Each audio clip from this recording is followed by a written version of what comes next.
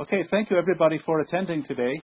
And today we're going to talk a little bit about how mental health professionals diagnose post-traumatic stress disorder and depression. I know that some people that we are talking to today have experienced some traumatic situations and have some history of trauma in their past. So I wanted to talk a little bit about that before we get into the presentation.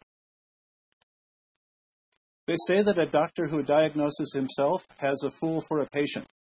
And I just want to say that some people may experience some of the things we're talking about today, but I think I would ask people to have caution about deciding that you have post-traumatic stress disorder or depression, or that you are somehow disabled from this. The other thing is that it's important to make the difference between traumatic stress and depression and an actual mental illness. Somebody that's experiencing depression or traumatic stress as a result of some bad situation that they've been in, especially in terms of war or torture or something like that, is having a natural response to an unnatural situation. So this is not the same as a formal mental illness. So we would rather provide you with more information than less. But I would please ask you, if you feel some of the symptoms that we're talking about today, to remember that healing is possible and to avoid over-diagnosing yourself or thinking too badly about the future. It's easy to do if you're feeling some of these things. So please take what we say today with a little bit of caution. Okay, great. So today we have 3 objectives. The first is to learn about the diagnostic categories of PTSD, depression, and anxiety. The second is to become familiar with the 2 instruments that are used to diagnose these things in the literature. And the third is to talk a little bit about traumatic stress and culture and how culture influences a diagnosis of traumatic stress. There are 2 main manuals that mental health professionals and physicians use to diagnose mental health problems.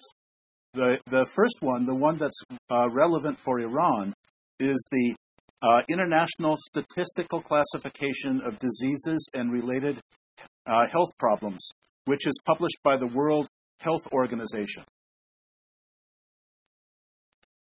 The second is the Diagnostic and Statistical... Hold on, I think we're getting some feedback. I'm going to try this again. The second is the Diagnostic and Statistical Manual, the DSM, which is used in North America, Canada, and also in parts of Europe. Next slide. Okay, this just shows you what the 2 of them look like. We can find links to these manuals for you, and we will post that on the discussion forum.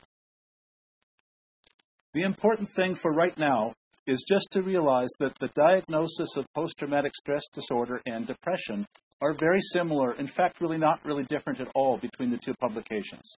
So either in North America or in sort of Europe and with WHO, the general understanding of post-traumatic stress disorder and depression is pretty similar. Okay, well, the other issue is that culture influences how mental health is experienced and how these diagnostic criteria are applied. So, for example, in different cultures, the sort of symptoms that one has for depression may have different names, for example, different language. Culture may also influence how people interpret what happened to them in the traumatic event. You know, for example, they may interpret it in a religious way, or they may interpret it in terms of their society or their family, or in different ways. But the main point is that each culture is somewhat unique in terms of the way people describe the experience of sadness after a bad event, or in the way that people describe an experience of the stress and anxiety that results from some sort of a horrible event. Okay, and maybe you remember from last week when we talked about an ecological model, about how the individual is affected and how the effect on the individual affects the family and how the family reacts to the individual and how each different layer from the family to the community to the society in a whole plays a part. Now, for example, in the Iranian context, there can be a lot of shame associated with either being depressed or being anxious or having some other problem related to something bad that happened in the past. So remember from last week, if somebody's depressed and they're not working well, or they're not able to do their job duties, or they're not performing the way they want to with their family may then in some ways blame them, and they may become embarrassed of themselves. So, and this may be, this varies again by culture, but this may be sort of a feedback loop that happens, sort of something that self-reinforces shame. And so in some ways, the effect can be what's called stigma. So people may be ashamed of going for help, and then the way the society reacts to them may reinforce that stigma. So a man who's supposed to be strong may say, I'm not going to go to the doctor, or a person who was providing better for their family may become very ashamed of himself that he can't now, and then that may make him more depressed. So this is the issue called stigma that is always a barrier to people seeking help in mental health. Okay, so now we're actually going to talk about diagnosis and diagnostic criteria. But remember what I said, don't be diagnosing yourself. And also, we're going to go through the symptoms that some people feel, but every person is different. And the way everybody experiences trauma or depression can be a little bit different. So 2 lessons. Don't diagnose yourself. And second, every individual experiences things in a different way. Next slide. Okay. For PTSD to be diagnosed, there has to be some sort of a traumatic event. And the traumatic event has 2 main characteristics.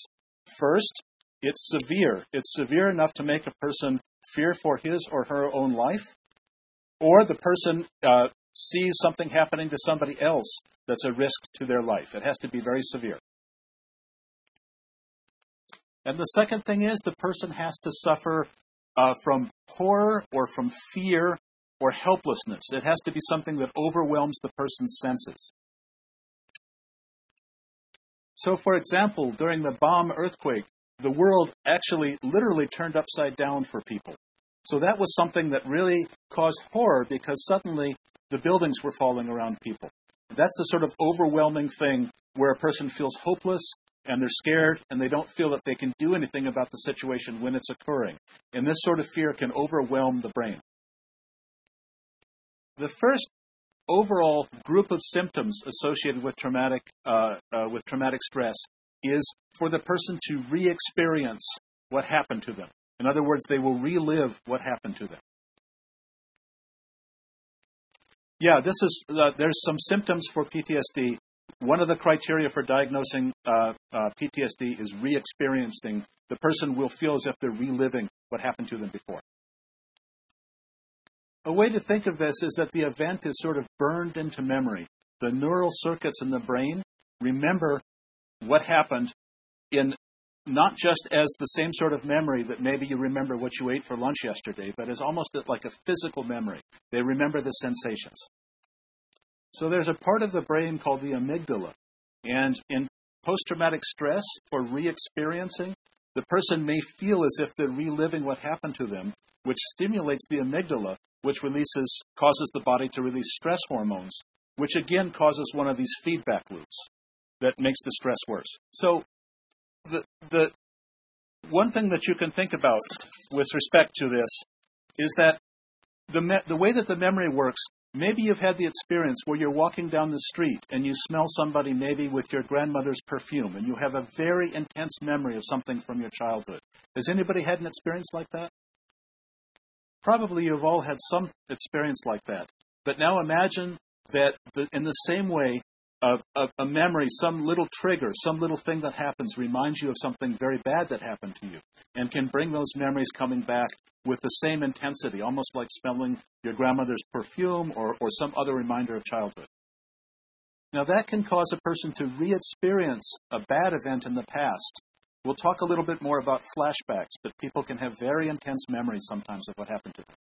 So you can imagine that if you have these physical feelings, these strong physical fear, the sense of nervousness when something reminds you of something bad that happened, then you will avoid anything that makes that happen to you. This is one of the second diagnostic criteria for PTSD is avoidance. So, for example, a woman from El Salvador who was abused by the police, she has a very strong, she avoids anything having to do with the police, and if she smells alcohol, she has to leave the room right away. She doesn't like the smell of alcohol because the police were drunk when they abused her. So this would be an example of avoidance. But in a more extreme form, somebody who's feeling the sense of avoidance may even avoid going into the market, for example. Maybe they were arrested in the market. Maybe they were in the market when the earthquake hit. So they may not feel secure leaving their house, for example.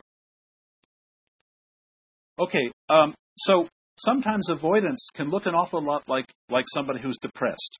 A person may feel detached or disconnected from other people, or may be less interested in participating with others. This can be an avoidance of something that will remind them of the traumatic event. It can also be depression. We'll talk about depression a little bit later. The next cluster of symptoms has to do with something called hyperarousal, which means the person is always on edge and always sort of aroused and ready to react to some sort of an event in the environment. So maybe you've heard of this expression, fight or flight. If you corner an animal in the corner and you're going to try to hurt the animal either will fight or try to escape. And so there's the way that the brain works in a traumatic situation is that the stress hormones build up, the adrenaline, and a person either wants to fight or flee. A good example of this sort of symptom is somebody who was in the Iran-Iraq war. If there's a loud noise, if somebody slams a car door, their body may tell them it's an explosion, and they may jump, or they may be suddenly very excited, or they may suddenly have their heart will beat really, really fast. For example, this is an example of hyperarousal.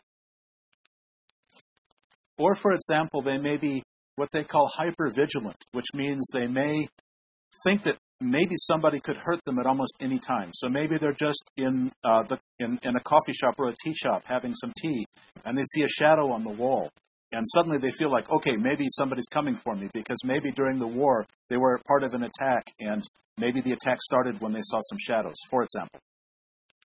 So just to recover what we've gone through, there's three main symptoms, clusters of symptoms that both the WHO and the North American way of looking at trauma agree. And those three are re-experiencing the trauma, avoiding the trauma in some way, symptoms of avoidance, and symptoms of hyperarousal, meaning being very excitable from the result of the trauma. There's a couple of other criteria.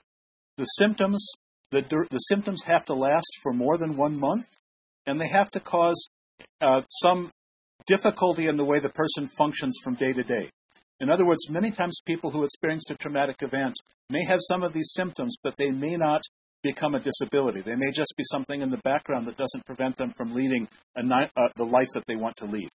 And there's one other sort of division that when they diagnose PTSD they make. They make a difference between acute, which means something happening up to 3 months after the event.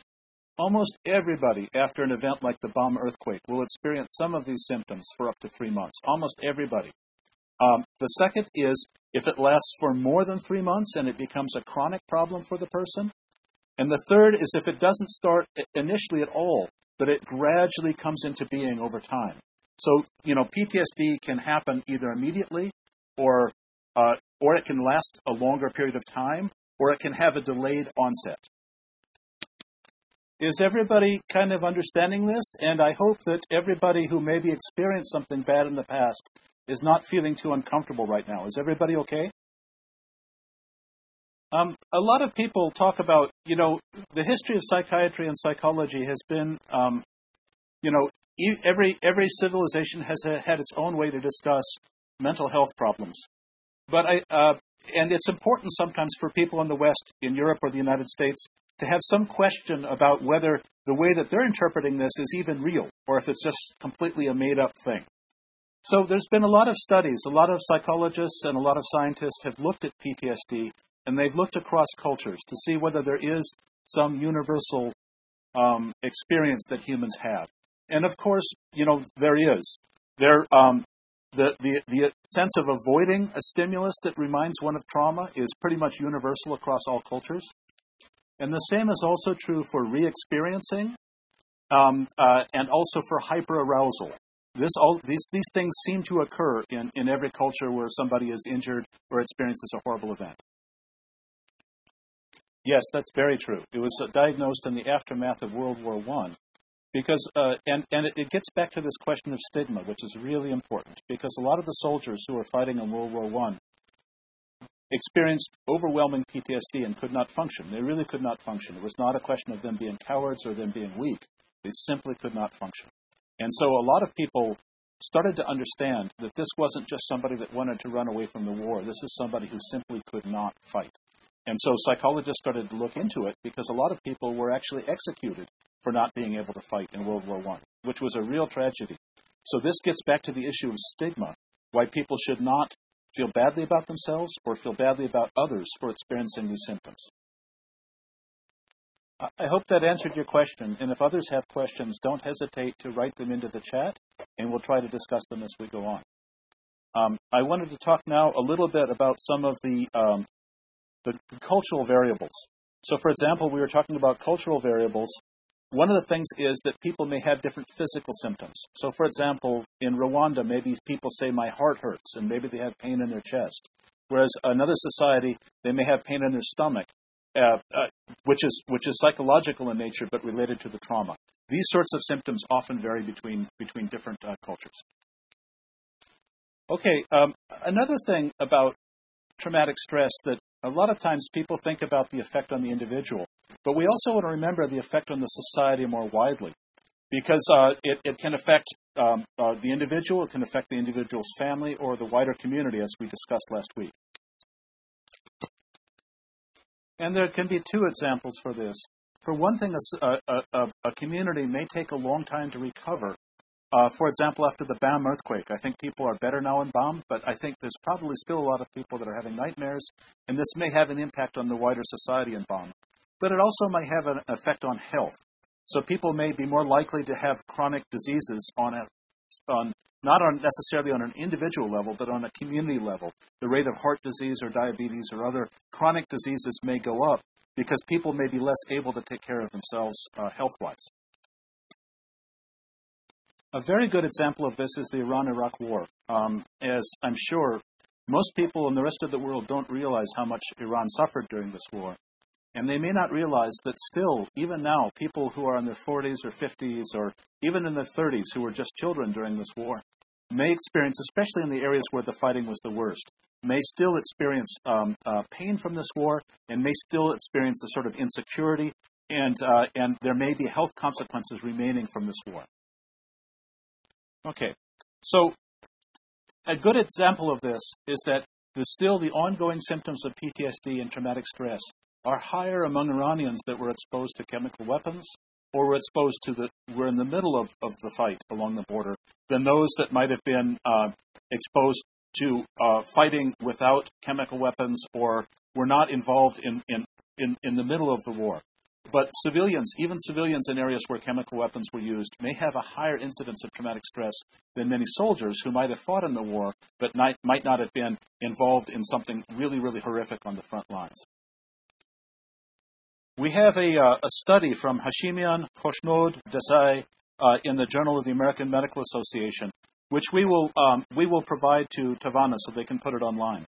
But there was a study done of the Iran-Iraq War, of the aftermath, and the communities that were most directly affected, 31%, in other words, about a third of the people had PTSD at some point, and 8% still had PTSD 20 years after the Iran-Iraq War.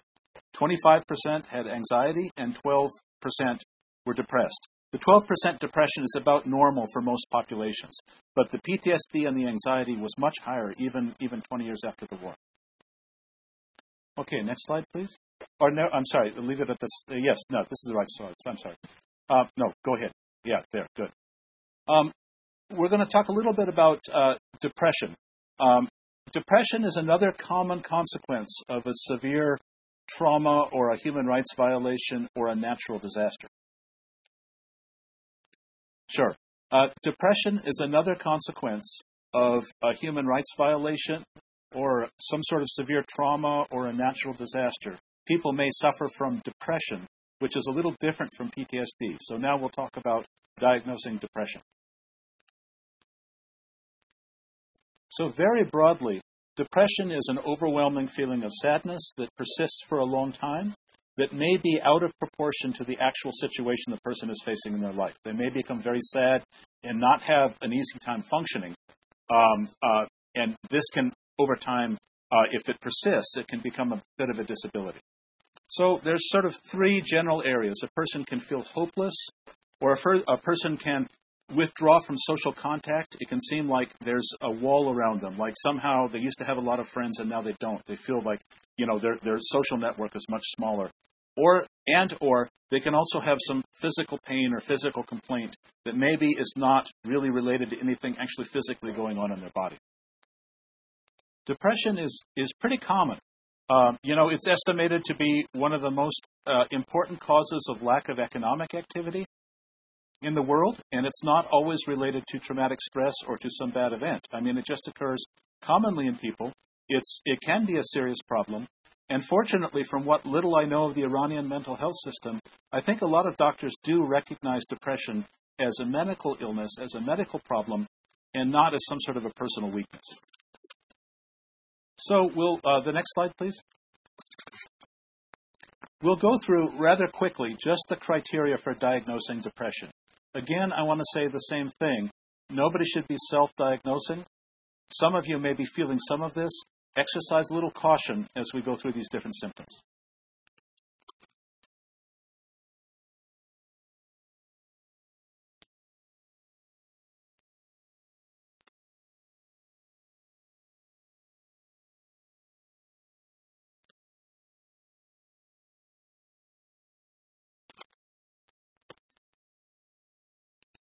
Okay, we're going to go through about 8 different symptoms. But the main way to diagnose for a physician, if a physician is diagnosing, is that 5 or more of the symptoms, and they've been present for at least 2 weeks, and one of the symptoms is either a depressed mood or a loss of interest or pleasure. Each of these are pretty easy to understand, so we won't talk too much about them. But depression includes some sort of sadness most of the day, either that the person is reporting or somebody else reports for them. A loss of interest or pleasure in some of the things that they used to find pleasurable. And either gaining or losing appetite. Sometimes people will stop eating and sometimes people will eat too much. But oftentimes there will be some sort of a change in their eating habits. Next slide. Okay. People may sleep too much or too little. It may disturb their sleep in some way. The next one is that a person who's depressed, when they're just sitting around, they may move less than a normal person. If you're sitting there, you're probably, maybe you scratch, or maybe you're fiddling with something, or maybe you're moving your hands or something of this sort. Sometimes a depressed person won't move very much. And also depression can carry with it some ideas or some thoughts that are maybe not really accurate or not really true. A person may feel very badly about themselves, and they may feel worthless, or they may feel guilty about something, which may not reflect reality. A person may also think about death or think about the end of life or something of this sort more than is healthy. So what's really important is that if a person is feeling depression or feeling some of these things, feeling that they're worthless, this is a really good time to go to a doctor. Now, we cannot make a referral to a doctor in Tehran as part of this program, but if anybody's feeling that, it's important to go to a doctor because there's no shame in depression. There's no shame at all in going to the doctor. Again, this is important because a person who feels worthless or is thinking about death all the time, when they're out of their depression, when they're treated for the depression, or when their depression ends, they may look back at that time and say, that was not accurate. The way I was feeling at that time was not accurate. This is why, again, if you know somebody who's a victim of some sort of traumatic event and they're feeling depressed, they really should go to the doctor. Okay.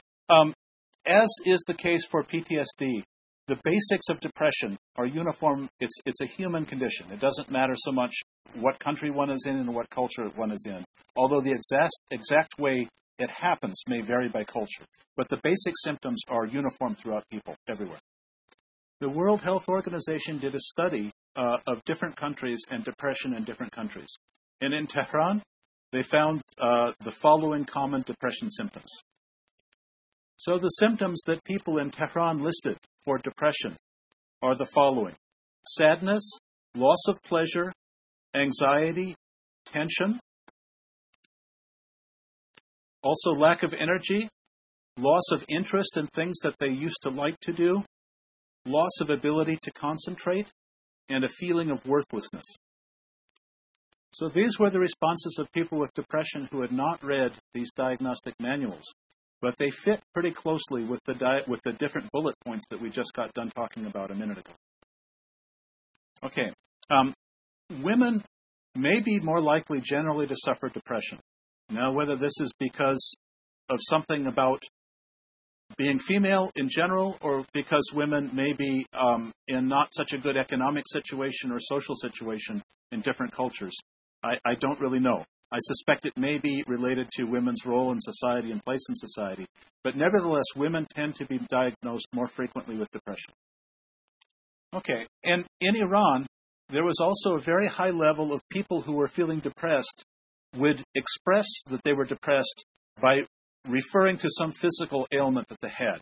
So they would say that they had, for example, a sore heart, or they would say that they would experience digestive problems, for example, that the depression was also related to physical symptoms that they felt that they were somehow related to the depression.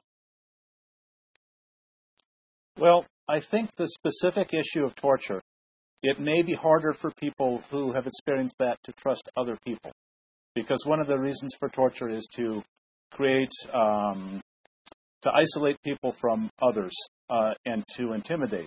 So that result can cause more fear of other people and more isolation. But torture does cause PTSD the same as war does. I don't want to talk politics in this forum. I want to keep focused on the traumatic stress. I just want to say that torture can cause a person to have more difficulty in trusting others in particular. Well, first off, you're right. There's more incidence of PTSD. It's not just more symptoms, but more incidence. And the second part of your question is, I don't know the answer exactly, but I think chemical weapons particularly make a person feel hopeless and helpless. You can't really do anything about a chemical weapon attack. There's no way you can protect yourself. And the horror of that, the helplessness of that a person feels, may make the reaction to what happened even worse than another sort of an attack. Okay, well, that was a good question. I think that, and it's interesting that the person brought up LGBT people, because that's important in Iran. And what I wanted to say about that is that a person that suffers discrimination their entire life, from within their family and in the interactions they have afterwards, they can have mental health problems as a result. Now, if the experience they had was very severe and it caused them to fear for their life, well, then that could cause PTSD. But simply a pattern of discrimination over their whole life can make a person depressed and can have a person suffer from very many sort of mental health consequences of being shunned or banned by society. It's hard to know which is worse, but if there was a short extreme event or even a long extreme event where the person was scared for their life, yes, that could cause PTSD. I thank everybody for their questions. I think maybe we should go on. I wanted to talk a little bit about anxiety and a little bit about addictions before we end for today. Sure, we can answer the one on women.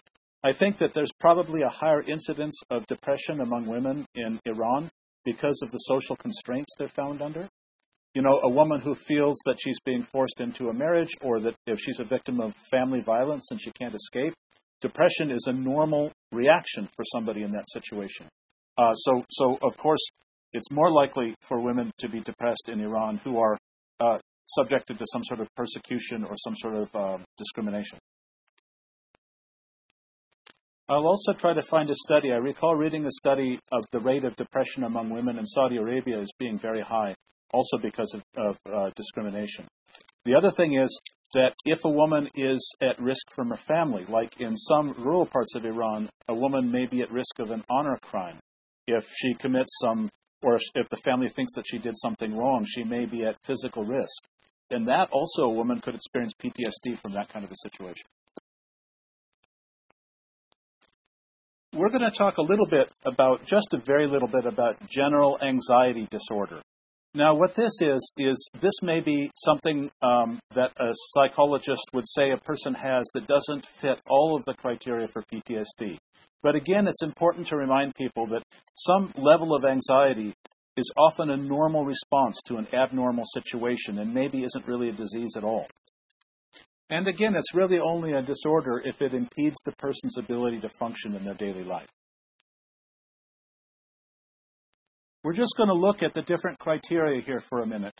And this is just to sort of remind you that many of these symptoms are similar to PTSD, but maybe not quite as intense. Okay, so these are basically we can read these. You can read them off of your screen. These are the basic criteria. I think we won't go into this in too much depth because really what's important to take away today is PTSD and depression are really the most important consequences of human rights violations or of trauma. Next slide. And all of these different experiences and these different symptoms sometimes kind of merge together in ways that are a little bit confusing. The psychologists are always trying to set up these categories.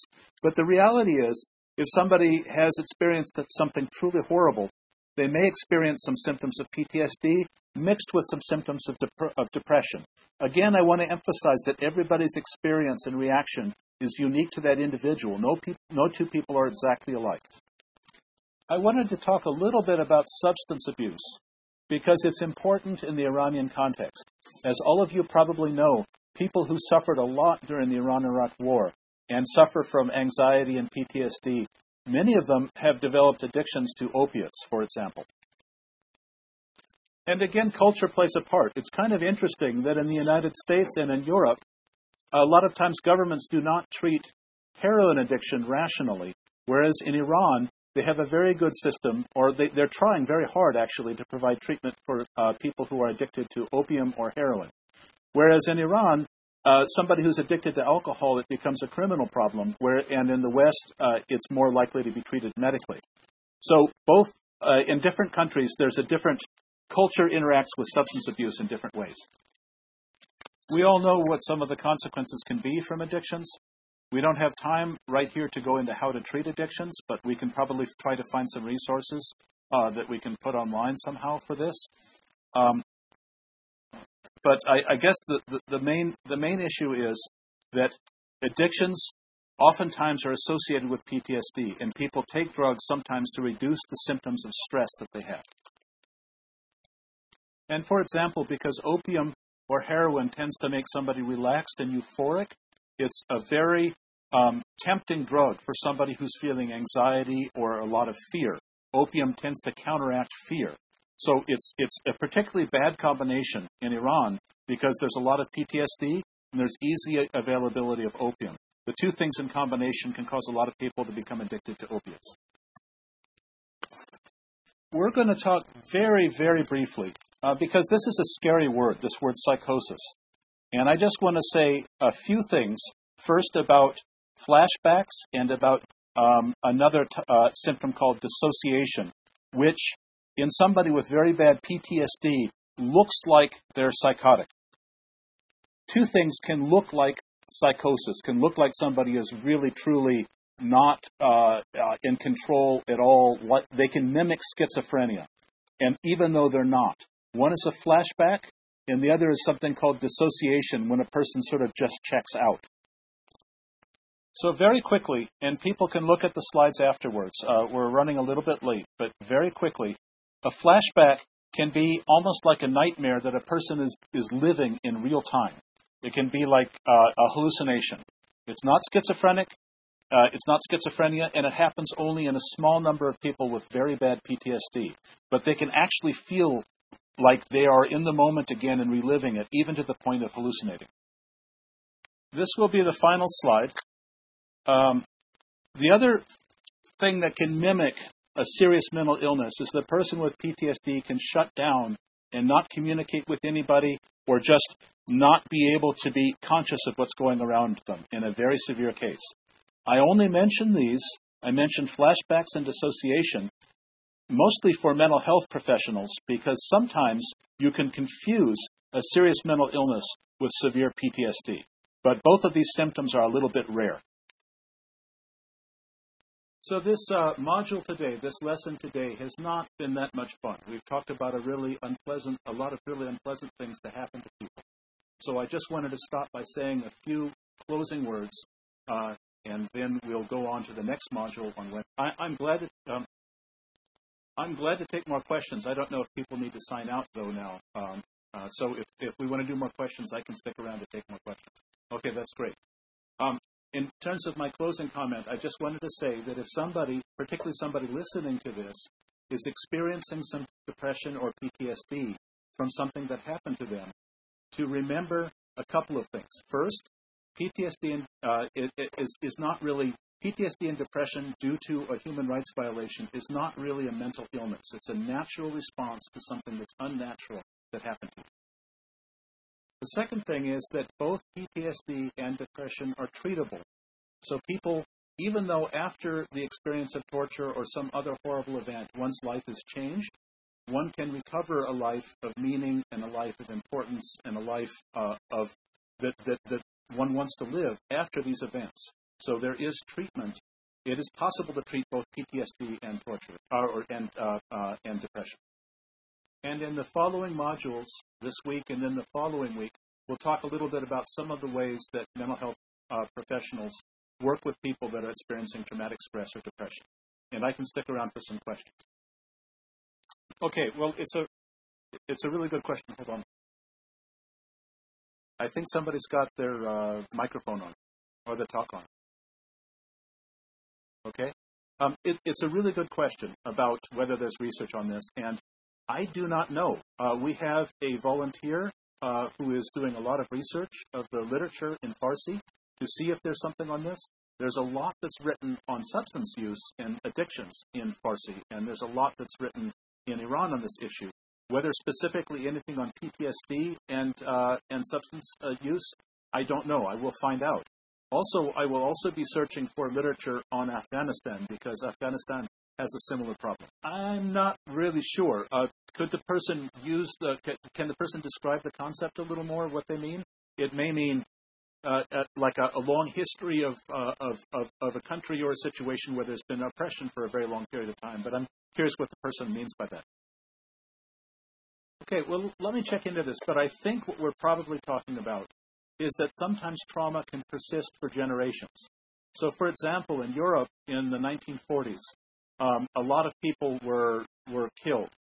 Jewish people and other people as well were killed by the Nazis.